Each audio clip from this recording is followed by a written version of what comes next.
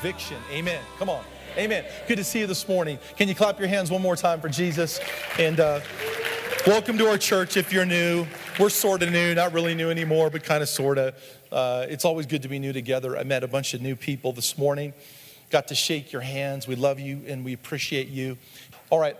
This morning from Hebrews chapter 6, I'm going to start in about verse 13.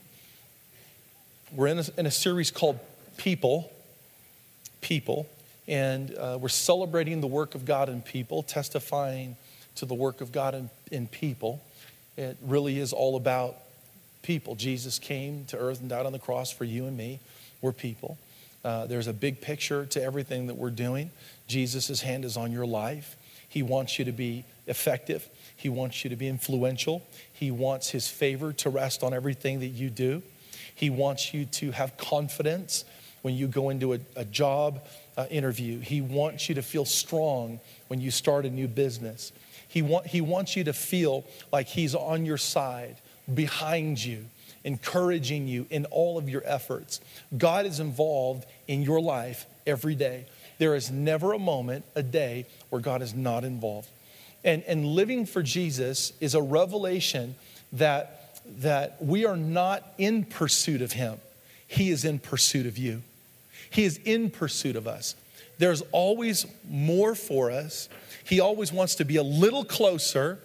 He wants to have a little more time with you. And I think one of the most life-changing revelations you can have is that he is in pursuit of you right now. And there's a reason for this. He has something for you. I want to talk about it today just a little bit. Hebrews chapter 6, verse 13. For when God made the promise to Abraham, since he could swear by no one greater, he swore by himself. I kind of like that. That's kind of, I swear by myself. You can't say that. Don't say that. Husbands, don't say that to your wives. Don't swear by yourself. Because he had nothing greater to swear by, he swore by himself. And he said, I will surely bless you and I will surely multiply you. This is a reference to the Abrahamic covenant. The covenant that God made with Abraham, that he would bless him and that Abraham would be a blessing. Therefore, as the children of Abraham, all of us here are the children of Abraham. Under the Abrahamic covenant, God wants to bless you and he wants you to be a blessing. It's both.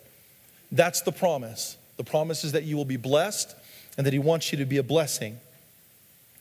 I will bless you and I will multiply you. And so, having patiently waited, Abraham, he obtained the promise. For men swear by one greater than themselves, and with them an oath as a confirmation is an end to every dispute. So men swear by the Bible. I swear on the Bible. So help me God. I swear on my mother's grave. You've heard that old phrase. I swear on my mother's grave. I swear to you, I promise. Men have to find someone greater than themselves to swear by, to give their word more authority. So that what we say and our promises, so that they sound more legitimate, so that they make a little more sense and people will believe us. So men swear by one greater than themselves, and with them an oath is given to confirm the whole thing, and it's the end of the dispute, verse 17. In the same way, God, desiring even more, and that word more in the New Testament is a powerful word. It's a powerful Greek concept of what God has for his people. Desiring even more to show the heirs of the promise, we talked about the promise, the unchangeableness of his purpose. He interposed with an oath. So he gave an oath. So that by two unchangeable things in which it is impossible for God to lie, which is incredible, amazing, we have a strong encouragement to take hold of the hope that is before us. Now notice verse 19. This hope we have as an anchor to our soul, a hope that is both sure and steadfast. The NIV says secure. is both sure and steadfast, and one which enters behind or within the veil, where Jesus has entered as a forerunner for us, having become a high priest forever, according to the order of Melchizedek. And this morning, I'm going to speak on the subject of secure people. Secure people. All of us have insecurities. We all have insecurities.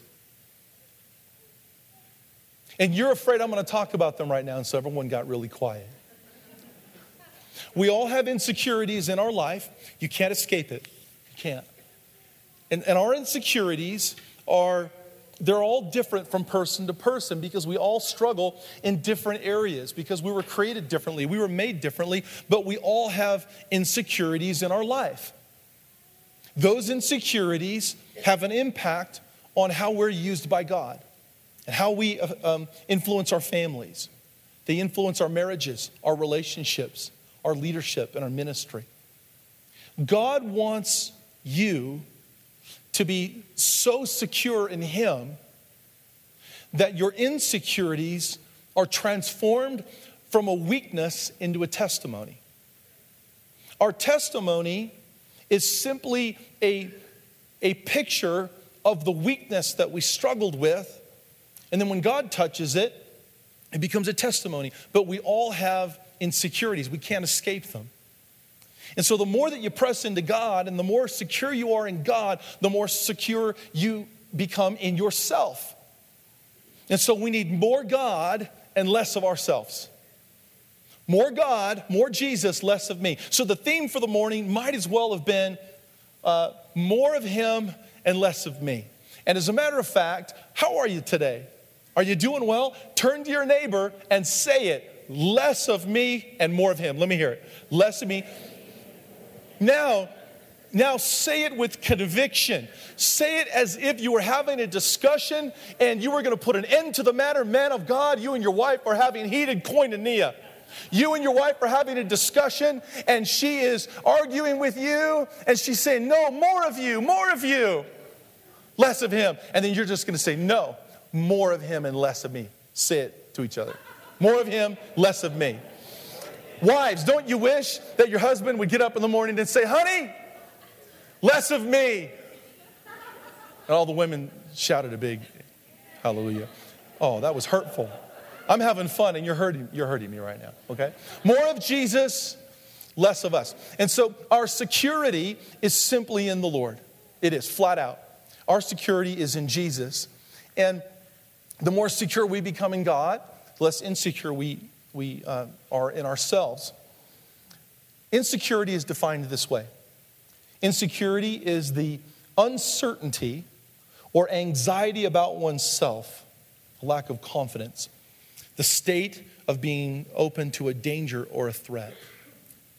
Insecurity is uncertainty or anxiety about ourselves, or the state of being open to a danger or a threat. Insecurity always stems either from an uncertainty about yourself or feeling threatened by others. It manifests itself in being uncertain about who you are and uncertain about who they are. It's always a who am I and who are they? And in the center of that, we struggle with our insecurities.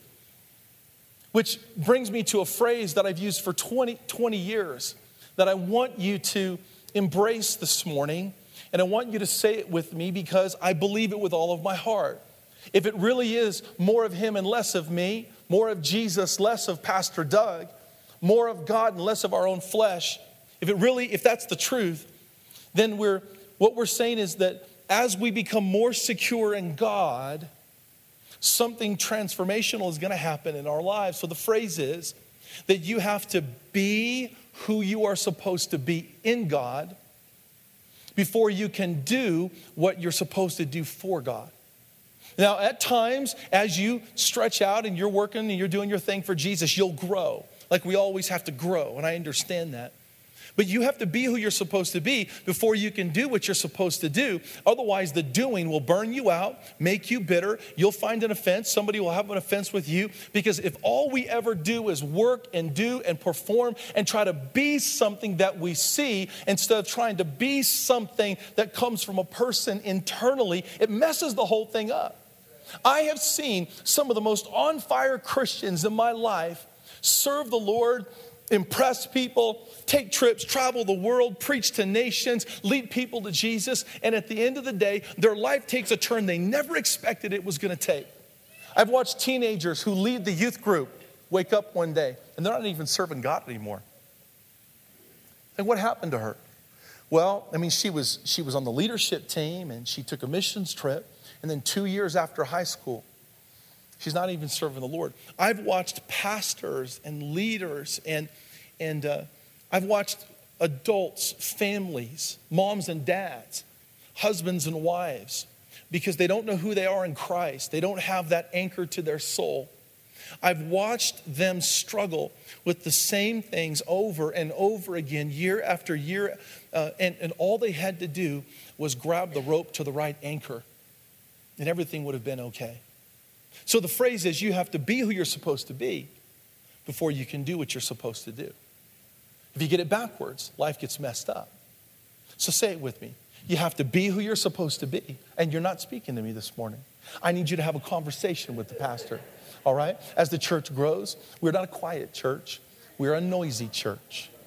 And if noisy church bothers you, well, then you're going to be bothered. So I'm going to bother you. I said this a couple years ago, but there are only 2 examples in Scripture where church was quiet. One was a curse and one was a funeral.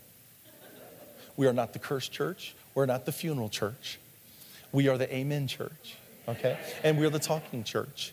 And because that's just the way it is. You have to be who you're supposed to be before you can do what you're supposed to do. Let me hear it. You have to be who you're supposed to be before you can do what you're supposed to do. Very good. You have to be in your heart and in your life that person who understands grace. You have to be anchored by something. Your insecurity then will become an opportunity either for God to work and to have progress in your life. Insecurities either become a place for God to work or for the devil to get a foothold.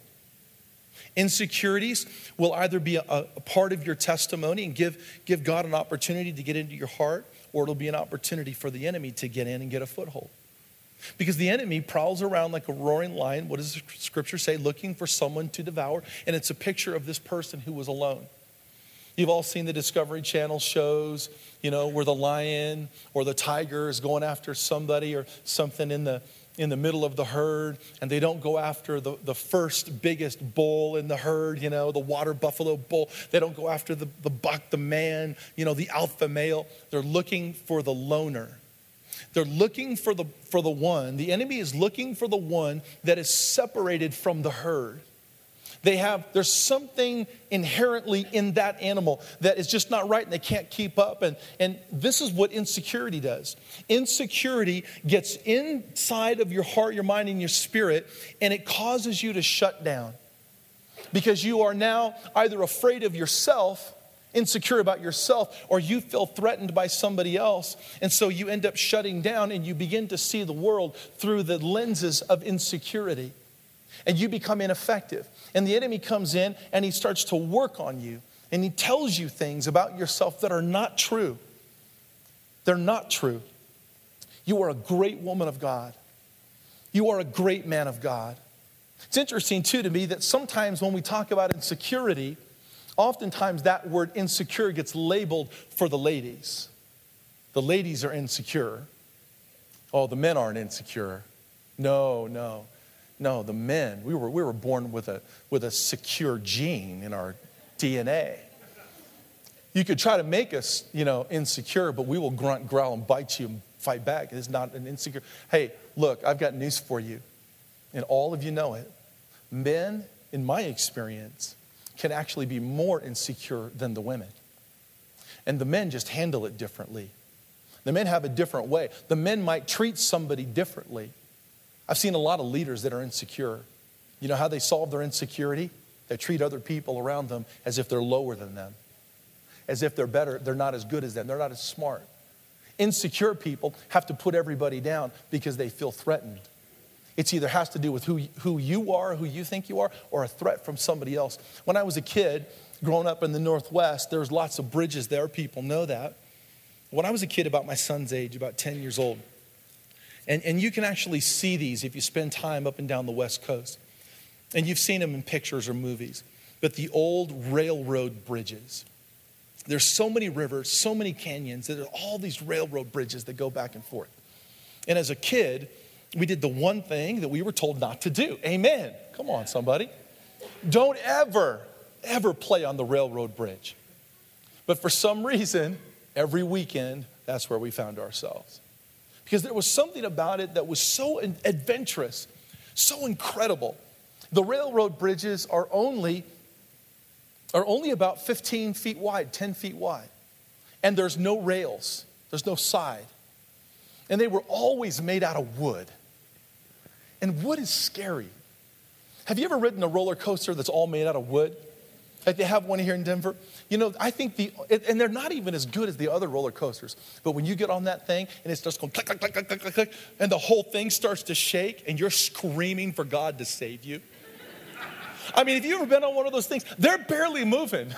You know, your little cart is barely moving. It's nothing. It's not like going to Disney World where they're doing this, you know, upside down. You're all strapped in with like a space shuttle, you know, strap. And you're not going anywhere. But then you get on one of those wooden roller coasters and you're barely moving.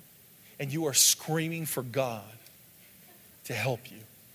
Because it moves, it shakes, it sways. This is actually the way that these bridges work.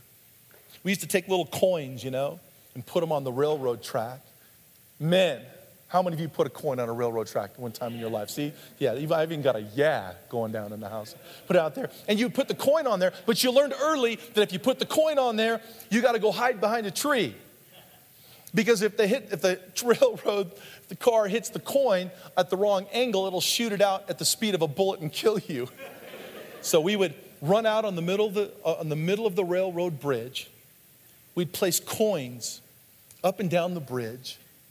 And here's the thing about the bridge. There were two mistakes. There was two things that you thought about on that bridge. You thought about, number one, if I get too close to the edge, I'm going to fall. So you're constantly wondering if you're going to make a mistake and if you're going to get too close to the edge and something's going to happen, you're going to fall off and die. And the second thing that you're worried about is it doesn't matter how many pillars that bridge had, you were convinced because it was wood, it was going to break. Like your little 75-pound junior high body is going to break that bridge, right? But you were convinced that when you stood on that thing, it was going to collapse underneath you or you were going to fall off the side. Well, you're having the time of your life. You're constantly worried. Of course, you're worried about the train, but that's not the bridge. Some people live their whole life on that bridge, constantly worried that they're going to stand too close to the edge and make a mistake, or that thing that's underneath them is going to collapse and fall. And they live their life through the eyes of insecurity about what they're going to do, how they're going to mess up, or that everything below them is just they're convinced that the world is going to fall apart below them. And they live in an insecure state. But God says in Hebrews that he has an answer for that state. And it's called the anchor to the soul. Now, all of us go through different kinds of insecurities. And I have insecurities in my life, and my wife knows what they are. She's agreed not to post them. Post them. But we have insecurities about things, and we're constantly looking for someone to validate our insecurities. And I'm sorry, but Twitter and Facebook and the internet has become, it's an incredible tool, but every once in a while I wonder, somebody will post on there, having a great day today, but my husband is a Neanderthal. What? Pray for my husband. Or the husband will Facebook. Having an incredible week. My wife, you just need to throw prayers over the Rockies to help her know how wonderful I am. And here's what people do. We actually live in a time when people will get on the internet and they will post their insecurities. We live in a time where you're going to get on the internet and post your insecurities.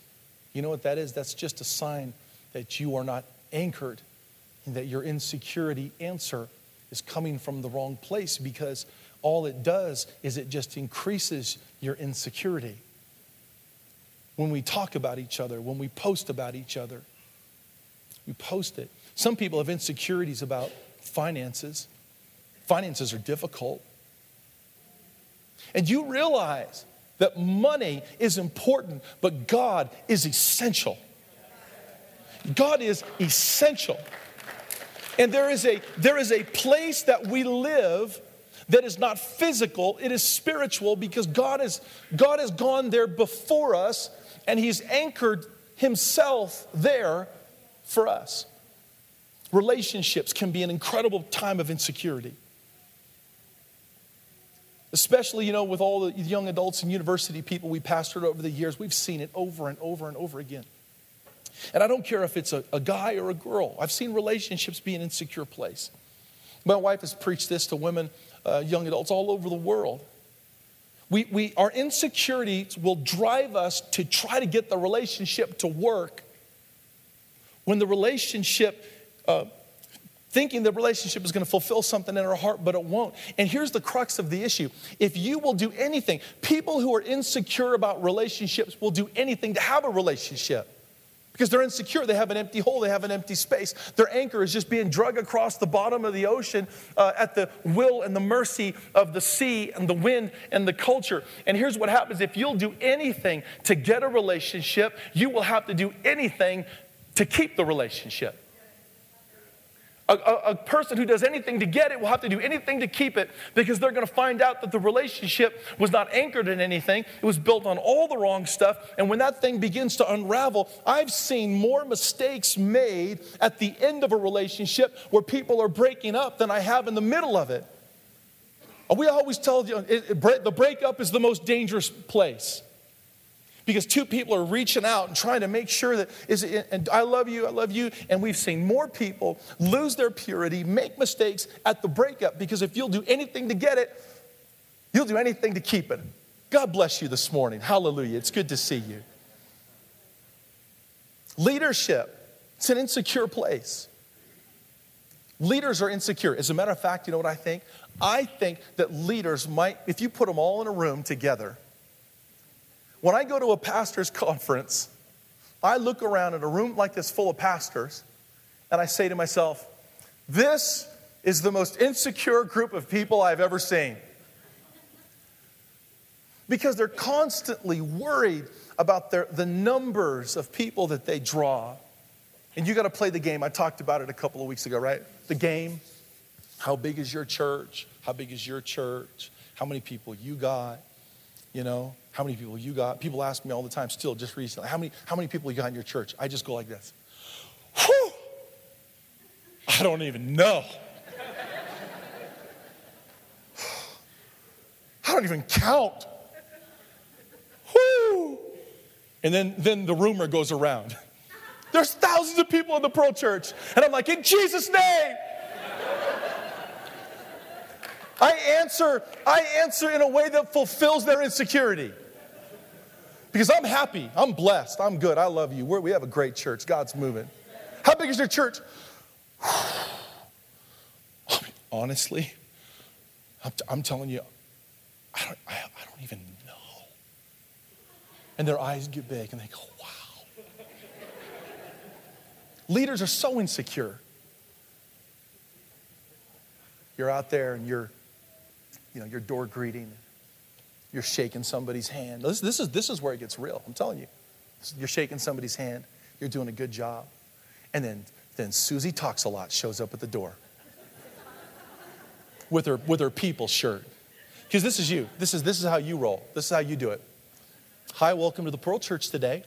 Nice to see you. Oh, high fives. High fives. Good to see you. Bless you. Oh, were you new? God bless you. And Susie talks a lot. God made her like a wind-up toy.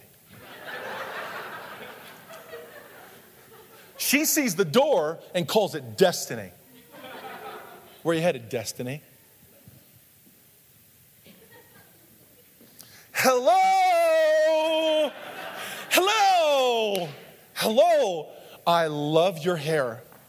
I don't know you, but man, you are a rock star. Welcome to the Pearl Church. We love you. We love you. Don't we love her? Yeah, we love you too. Can I get you some coffee? No. Let me run to Starbucks and get you a latte. No, it's okay. I don't need prayer. I want to serve you. That's right, because you're a visitor. A visitor. You know we love visitors. Don't we love visitors? Yeah, we love visitors. Yeah. All of a sudden now, we're just door greeting in the house of God, and somebody else's personality just moved in on your leadership. And we get upset over the silliest things. We get so insecure. You know what we should do when it comes to the house of God and leaders and people when they serve? Stop being insecure about each other's gifts and start celebrating their gifts. Celebrate. What kind of a world would it be if we celebrated each other's gifts? I'll tell you one thing that would happen. You would be under less pressure. Because if you're not like the door greeting type and Pastor Doug came up to you and said, hey, I need you to door greet, and you're like, shoot. Oh, I knew you were going to ask me. I knew it. Because I saw you look at me from the coffee over there, and I turned my back on you, and you obviously didn't care. And then Susie Talks a Lot runs in. Hello! Instead of getting insecure, we'd be like, you got this.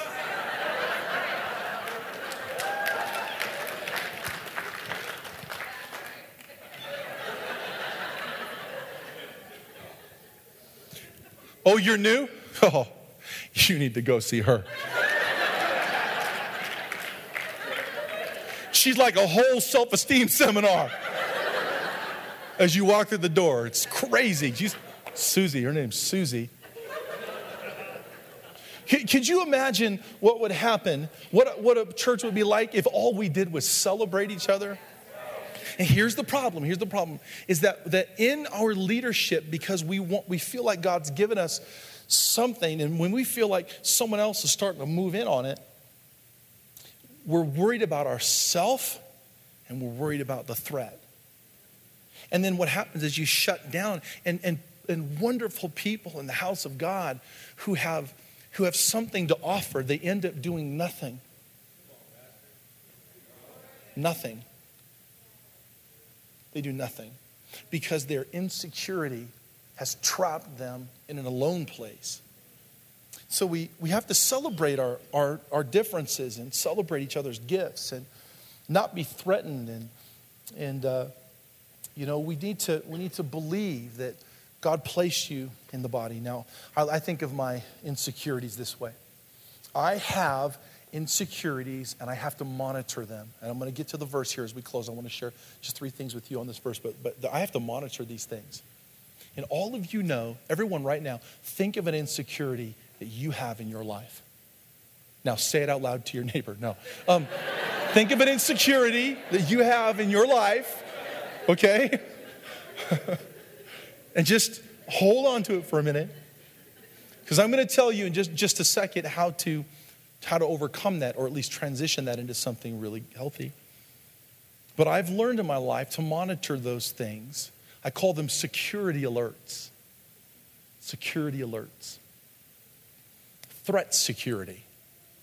Because your insecurities threaten your effectiveness for God.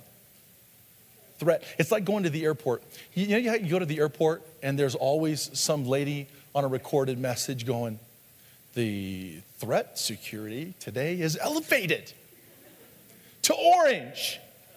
And you're like, it's always orange. It's always orange. It's not an elevation. It should say, the standard threat security is orange. Attack imminent. You know, and here's what we don't know. We always hear yellow and we hear orange. But did you know that there are 5 colors? Well, of course, we know what red means, right? Run. But there's 2 other colors that we looked up this morning. And you never hear these colors. Can you imagine how you would feel if you were walking through the airport like this? You got your bag, you go through security. And by the way, I have major security issues at the airport. And I don't want to rabbit trail, but I never, ever get through security, ever. Unless I'm with my family and surrounded by all my little kids, and they're charming everybody, and somehow I get through. But if I'm alone, or if I'm with somebody named Asim,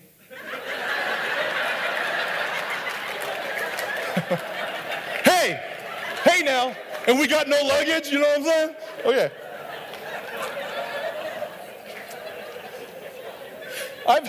The last time I took a trip, I can't tell you all this, but the last time I went, we were going to preach in Australia at a conference where they live. I'm with Asim. We're getting on the plane. Asim gets on the plane, and 6 officers arrest me and take me away. I swear to you. I have to tell you the story sometime. They just came on, grabbed me, and walked me off the plane. And I turn around, and I'm like, what's going on? What's going on? I look at Asim, and it seems like this. Whoa, whoa, whoa. He just gets on the plane. I'm yelling, help me. He just gets on the plane. I'll finish the story next week or something. All right. Could you imagine if you're walking through the airport, and the lady comes on, and she goes, good morning. My name is Susie. Today's color is sky blue. Because the other 2 colors are sky blue and winter green. Did you know that? Blue and green. Today is a blue day. Today is a green day. What would you do in the airport? You'd be like, hallelujah. It's a green, blue, wonderful day. They don't ever tell you when the day is wonderful.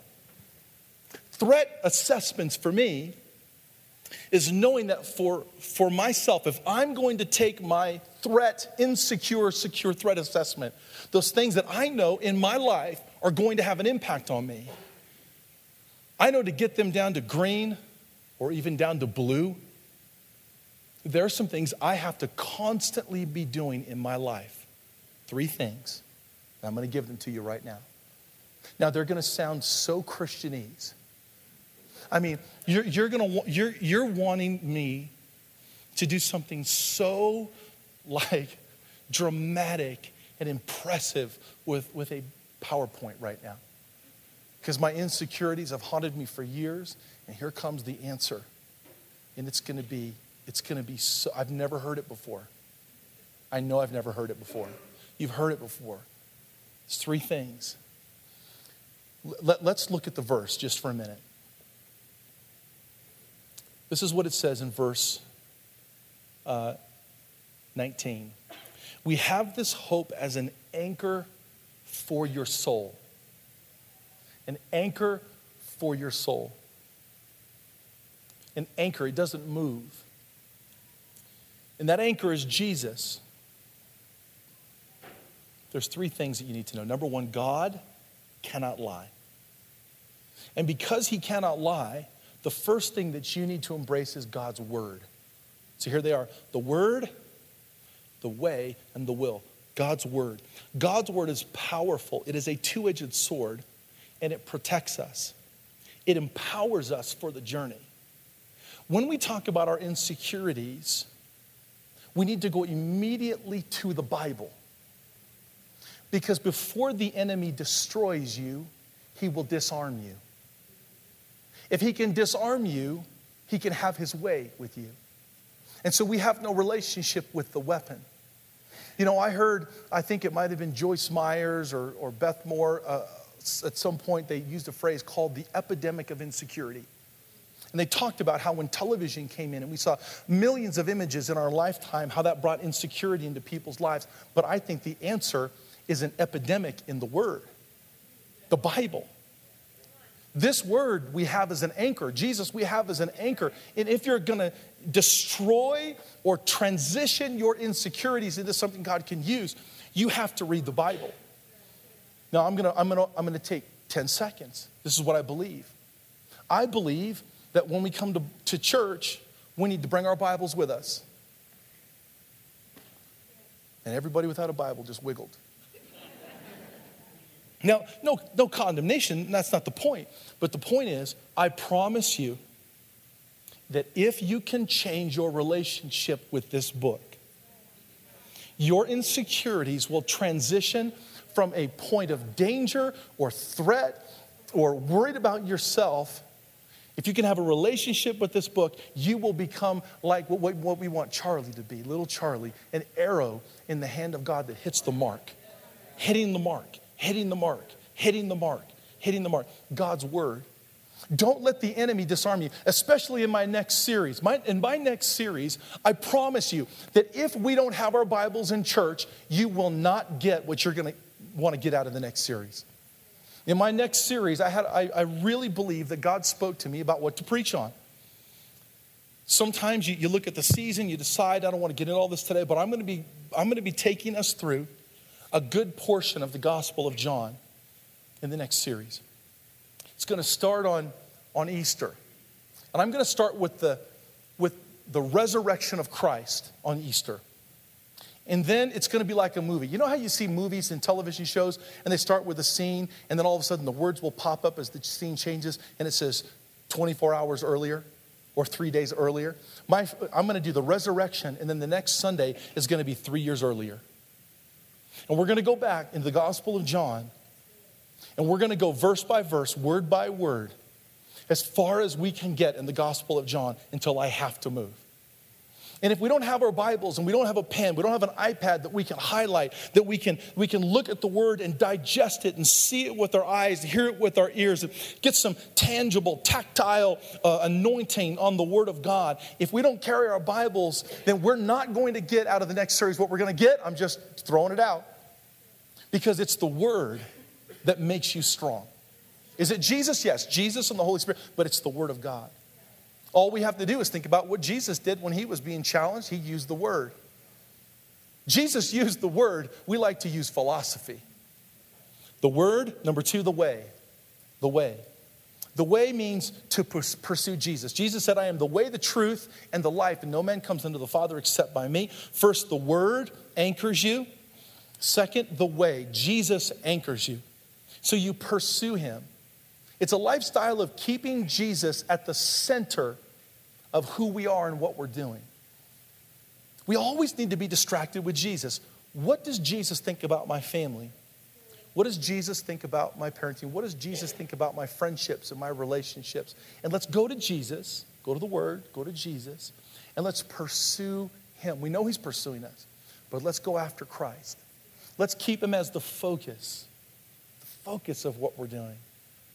Man, just before we end here, how incredible would it be if all of us together were pursuing Christ individually? And I mean really pursuing him. Praying, reading the Word, going after him. I think that our church would come alive with something new and fresh and amazing. And the last one is the will. Jesus said in Luke 22, verse 42, you know the verse. He said this, Father, if you are willing, remove this cup from me. Have you ever been in a place in life and said, Jesus, yeah, if you want, you can just take this away? Okay, Jesus, if you want, you can just take all the bills away. That'd be awesome. Can you imagine if he just wiped it clean? This is what he says. Jesus said, Father, if you want, you can take this cup from me. But yet, not my will, but yours be done. Yours be done. in the middle of pursuing God's will, something happens internally in our hearts. The Word, pursuing our relationship with Him, and doing His will.